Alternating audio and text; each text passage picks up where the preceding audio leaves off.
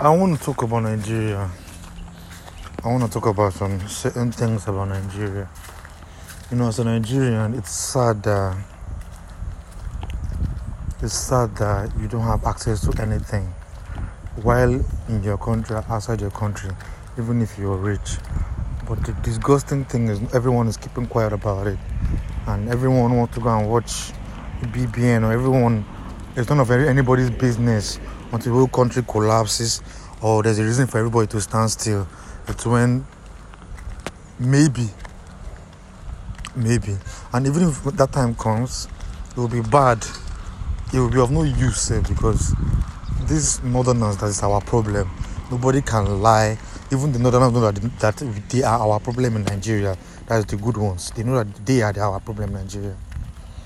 So even when, we come to a standstill and we're like, okay, fine, enough is enough, let us fight. These guys are 95% of the army, Air Force, Navy, maybe now, because there's a belief that, the northerners are afraid of water.